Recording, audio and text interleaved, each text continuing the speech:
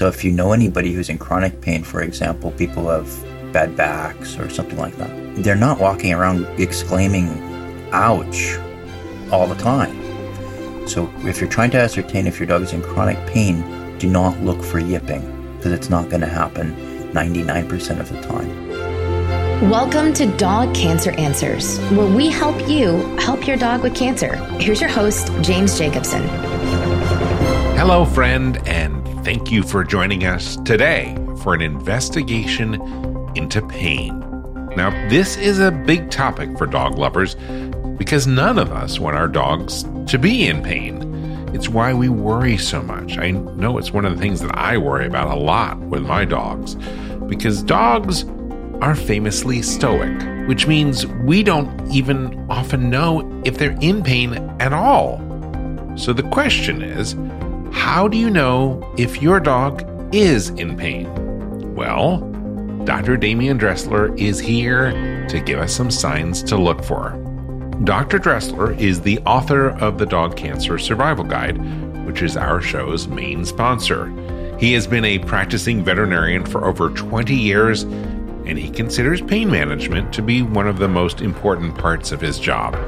Dr. Dressler, thanks for being with us today. Thank you. We are going to talk a little bit about pain symptoms, recognizing when your dog is in pain. How do you know it? Yeah, well, if you're handy with the internet, you can look up a document. I think it's called the Glasgow Composite Pain Scale. It's a way of looking at the animal and inferring pain. Now, that's the form that you or your veterinarian can fill out to see how much pain your dog might be in. I know that it was the result of a massive study at a veterinary school in Scotland. I'll have details about that at the end of today's podcast.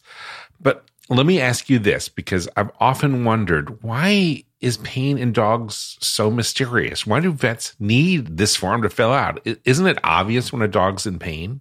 Pain is very, very, very weird, and it's a very tricky subject, both in the human animal and in the non-human animal, because you can have two dogs that are undergoing a painful experience, and you can have two people, and the experience of pain can be totally different between them. Let's first of all look at what's not the thing to rely on 100% of the time, particularly with chronic pain. Pain can be acute. That means it's kicking in quickly, and so it's a sharp experience, usually quick. There's chronic, and chronic is ongoing. That's usually not as sharp. That's usually more throbbing. And so you have acute pain, you have chronic pain, and they're a little bit different. So vocalization does happen with acute pain. So if you get stung by a scorpion, or your dog gets stung by a scorpion, a lot of times there'll be vocalization with that.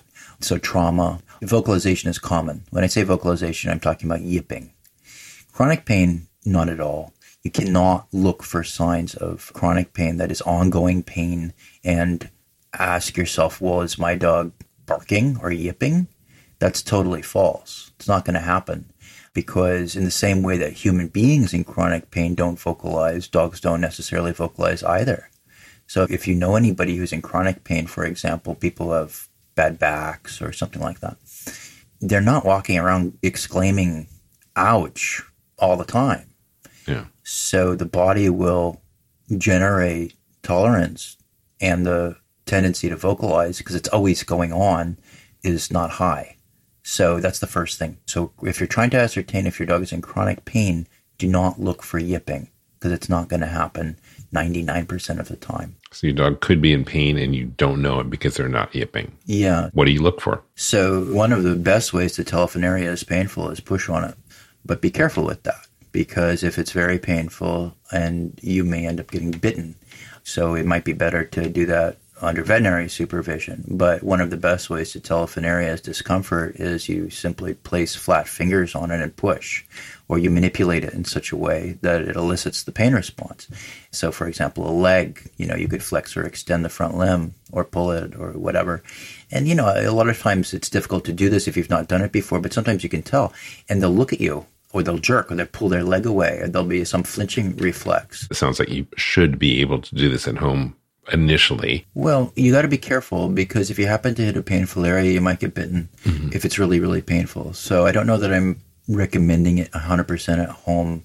Be sensible and bear in mind that dogs do sometimes bite if you're inflicting a painful stimulus on them. So keep that in mind. Okay. But then, you obviously don't dig in. You would imagine just let sort of hold it and then get a little bit firmer with your pressure, or? Mm-hmm. Yep. Okay. 3 or 4 fingers. Yes. You gradually push on the area and then you watch. And you got to see your dog's face. So you see their eyes and you got to look and you got to see what the expression is. And you can tell pretty quick if you know your animal, like they'll wince and you can tell and you'll be like, oh, that didn't feel very good. So he'll be looking at you and then you do that and then he winces. Well, he might not look at you, but when you do it, then they'll look. Usually they'll be like, hey, what's that?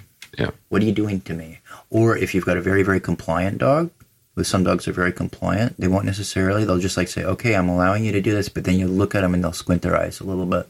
They'll go, stop. And you can tell. Or they'll try to move away from you. That's another, or they will try to pull away. And you can tickle their feet and they'll try to pull away too or trim their nails. So you got to, there's a sensibility about this thing. You got to look at things practically. The other thing too is you can get a baseline, meaning, well, maybe I'm jabbing my dog and my dog doesn't like it. Like if I'm trying to take a nap and somebody comes up and starts poking me with their fingers, maybe I'm going to move away. Not because I'm painful, just because I'm getting prodded. Right. Well, then you prod a different area. And that's your baseline. So you need a comparison. So you compare like left and right, or you compare it to other areas. And you say, okay, is my dog's reaction to what I'm doing generally different in the area that I think might be painful? Or is it just that my dog wants me not to poke at it? So you got to get your baseline. That's what I'm trying to say. Okay, this is a good time to take a quick break. But when we come back, Dr. Dressler, I want to ask you about how you know which part of the body hurts. We'll be right back. And now, a message from your dog. Every day with you is like a day at the beach. And I want as many beach days as possible. I want to run and sniff and find a good stick to carry. I want to roll in the grass and warm my belly in the sun. I want to walk with you, run with you, sleep with you, eat with you. And when I eat with you, I want Everpup. The green, grassy beef liver spiked smell wakes my senses. You may not realize this, but it tastes like homemade gravy, especially when you wet it. It infuses any food you give me with health and life and vibrancy. I can feel it. Everpup traveling to every cell in my body, nourishing each one. Does it roll back time? Of course not really, but it helps me feel like I'm on top of the world. I'm so glad you're giving it to me every day, because every day I'm so glad to be with you. I'm so grateful to be your dog, and for the Everpup you give me. So now that you know what your dog wants, get Everpup, the ultimate dog supplement. Everpup is available in select pet shops and on Amazon. But to get the best price possible, join the Everpup Club at everpupclub.com, where you'll get your first jar for just $8 with free shipping anywhere in the U.S. Go to everpupclub.com and use the discount code DPN. That is everpupclub.com. Everpup, every day. If your dog has cancer, you need to get a copy of the best-selling animal health book, The Dog Cancer Survival Guide. Because no matter what you've heard, there are always steps that you can take to help your dog fight and maybe even beat cancer. At nearly 500 pages, this comprehensive guide is your complete reference for practical, evidence-based strategies that can optimize the life quality and longevity of your dog. It's written by two of the most respected names in dog cancer, full-spectrum veterinarian Demian Dressler and veterinary oncologist Susan Ettinger. With the Dog Cancer Survival Guide, you'll learn everything that you need to know about conventional treatments, surgery, chemotherapy, and radiation, including how to reduce their side effects. You'll also discover the most effective non-conventional options, including nutraceuticals and supplements and diet, as well as mind-body medicine. What I love most about this book, which I've used with my own dog Kanga when she was diagnosed with cancer, is how to analyze the options and develop a specific plan for your own dog based on your dog's type of cancer and your dog's age, your financial budget, as well as your personality. You can get the Dog Cancer Survival Guide wherever books are sold, but if you get it direct from the publisher, you will save 10% when you use the offer code, especially for listeners of this podcast. Just go to dogcancerbook.com, and when you check out, use the promo code PODCAST, and you will save 10%. The website again, dogcancerbook.com, and use the promo code PODCAST to save 10%. I want to let you know about an important newsletter. It's called Dog Cancer News. Now, with a name like that, it is not for everyone. But if your dog has cancer, you will want to subscribe. That's because every issue features articles that will be helpful, such as low-carb dog cancer diet recipes, new clinical trials, financial resources to help pay for cancer care, information on supplements, and lots of other helpful info that your veterinarian may not know or have the time to share with you. Also, when you subscribe to Dog Cancer News, you will get a weekly update on the topics covered on this podcast, along with links and resources. So how much does Dog Cancer News cost? Well, today, you can subscribe for free. It's our gift. For a limited time, you can get a full year's subscription for free, no strings attached. Just go to this website to sign up for the newsletter now, dogcancernews.com. It takes less than 10 seconds to subscribe, and it is totally free. Do it now at dogcancernews.com.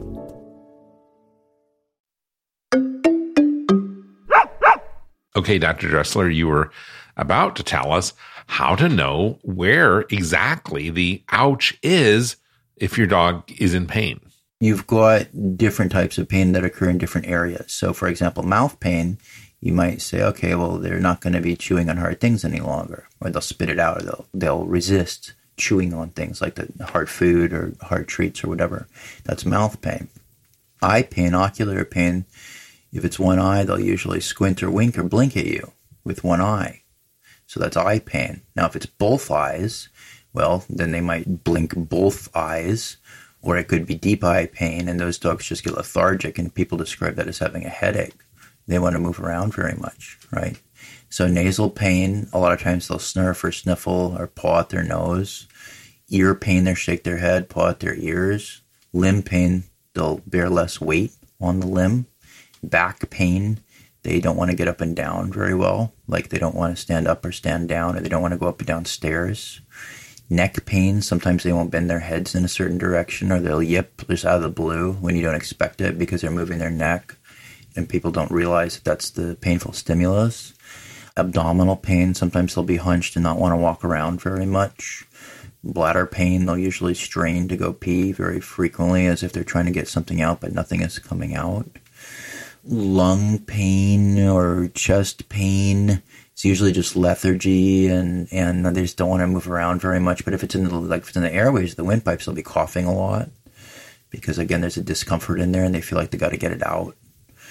Rear end pain, they'll lick their anus or they'll scoot. That's discomfort, one or the other. But if it's painful, they'll actually chew back there.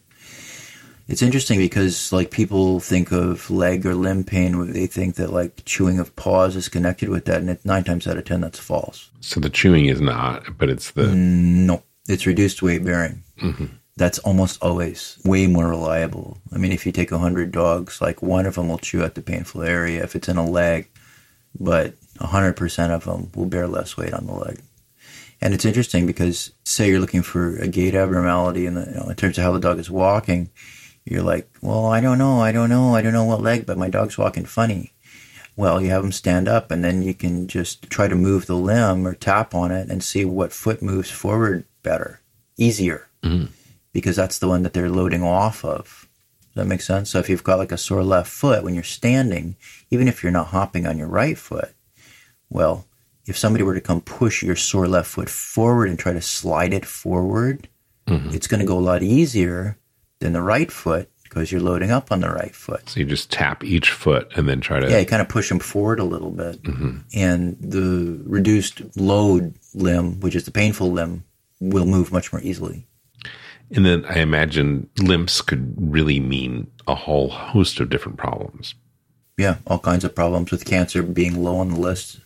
But nonetheless, you should, if your dog has an ongoing limping issue and it's been more than 3 days or something, you should go get some x-rays at your veterinarians. And don't forget to don't give your dog a big meal when you go in. Like, make sure that you don't feed them that morning, say. It's a lot better because... For the x-rays. Yeah, because a lot of times to get the good position, you have to give them a little sedative or something so they relax on the table without this big fight, which nobody wants. And if they've got a full stomach, it's a bad idea. They can throw up and aspirate. Are there conditions that always cause pain?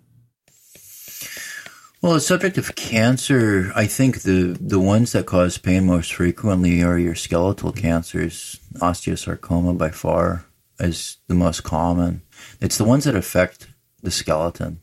Bone cancers by far are the ones that are much more consistently painful. Hemangiosarcoma, the spleen gets painful when the spleen starts to get big and squeeze on things. Those dogs look like they're in pain. The stomach will be very tense. If they bleed, the blood in the abdomen will also get irritating. That's not fun. Lung tumors will create coughing, so that's discomfort. I don't know about pain exactly. If it's big enough, sure. I mean, if it's big enough, any tumor will cause pain because that thing will be squeezing things. But 9 times out of 10, it's the skeletal ones, particularly osteosarcoma, that are the ones that are connected with pain. Sometimes it's involving the joints, like chondrosarcomas. Those are tumors of the lining of joint capsules, basically joint tumors. Sometimes those guys will as well. Rear end tumors, if they get big enough, because that can create ulcerations. If there's ulcerations on the surface, like that can be uncomfortable. It depends on how advanced we're talking about. Sure. The cancer diagnosis is rarely, especially initially, pain is usually not part of the equation unless you're dealing with a dog that's... It's usually not. It's usually not, unless you're dealing with a dog whose presenting sign is limping. Okay. And then obviously internal cancers don't usually cause pain unless they're really, really big. When they're big and when they're advanced, that's when they start to do it. But that's late in the game, usually way beyond the diagnosis, majority of the time, assuming that the guardian is proactive and not waiting before going to the vets. So other than chronic pain, could your dog be in pain and you not know it? Like if it's acute, you'll know it because they'll make some noises. Well, so chronic pain, those dogs are not doing well. Right.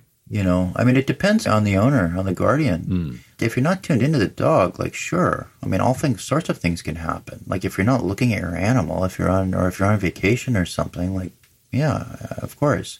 Depends on how preoccupied the owner is. But if you're a reasonably tuned in human being and you love your dog and you're in a guardianship position, they will usually let you know. You'll see something is off, and it's usually their playfulness and their brightness and their energy level. That's the thing. You look at them and they're like, why didn't Fluffy respond to me like that? Hey, are you okay? What's wrong? Why are you not jumping up and wagging and wanting to play or chase your ball or whatever? Mm-hmm. It's like, that's usually the first thing. And that can be pain. That can be chronic pain. And literally sitting down and asking your dog those questions and kind of just go into the silence and see what the dog is looking back at you or what you're feeling. Because I imagine that's sort of a little bit of the diagnosis that you can do at home when you decide, hey, this is really worth going to the vet for. Well, sure. I mean, you can have a mood. Everybody can get in a mood, right? I mean, sometimes they're sulking because you saw 2 movies in one weekend, and they're upset because you're not there.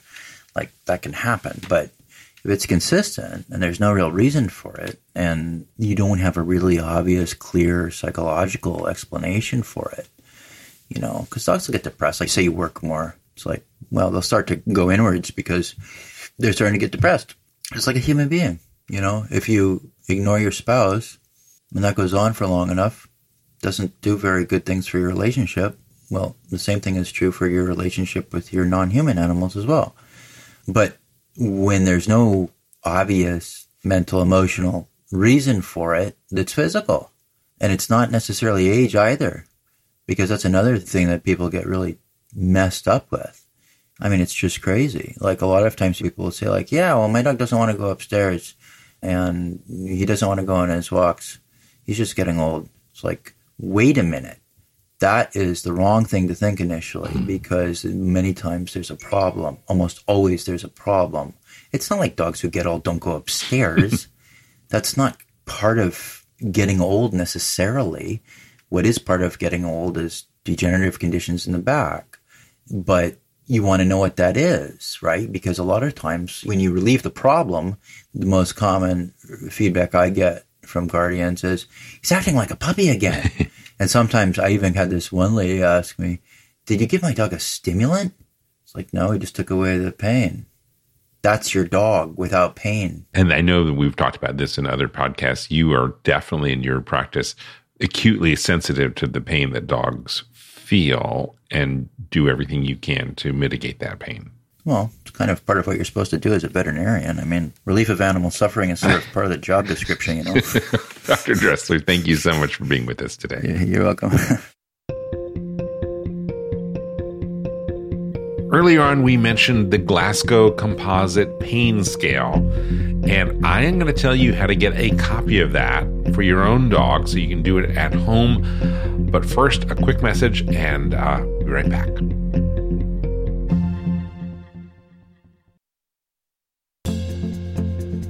Friends, if you want a copy of that pain scale form for use at home, check out the show notes in this episode for a link. It is a proprietary scale from the University of Glasgow in Scotland, but we here at Dog Cancer Vet have contacted the author, Jackie Reed, who is a senior research fellow. She has given us permission to share it with readers of the Dog Cancer Survival Guide and with listeners of this podcast. You can find a link to the Glasgow Pain Scale in the show notes for this episode. Dr. Reed, who is also a veterinarian and a PhD, also notes that it was originally designed to be used by people with no clinical knowledge, so it really is for dog lovers like you and me, and it will help when you talk to your veterinarian.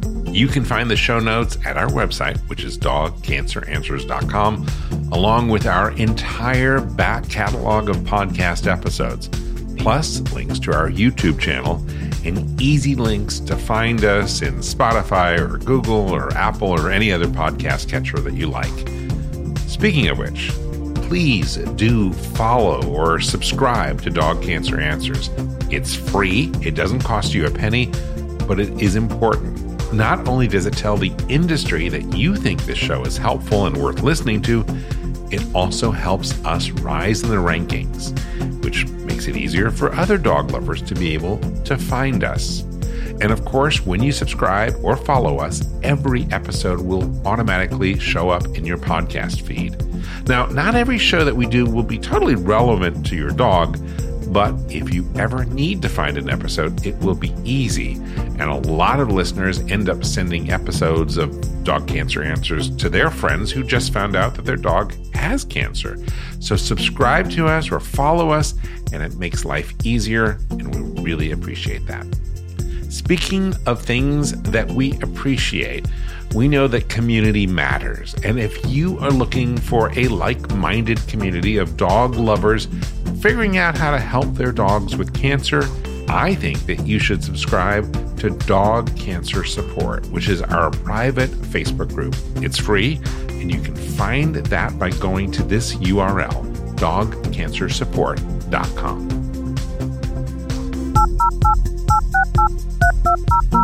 Those touch tones remind me to tell you about how you can get a question to us for one of our question and answer shows. You can call our listener line.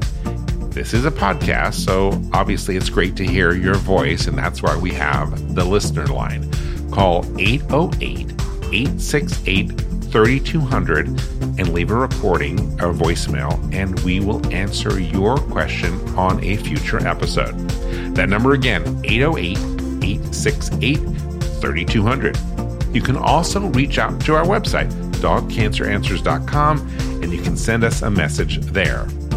And finally, tell your veterinarian or possibly even the veterinary staff about this show. We always are pleased to find out just how many veterinarians and veterinary technicians rely on Dog Cancer Answers for information about dog cancer.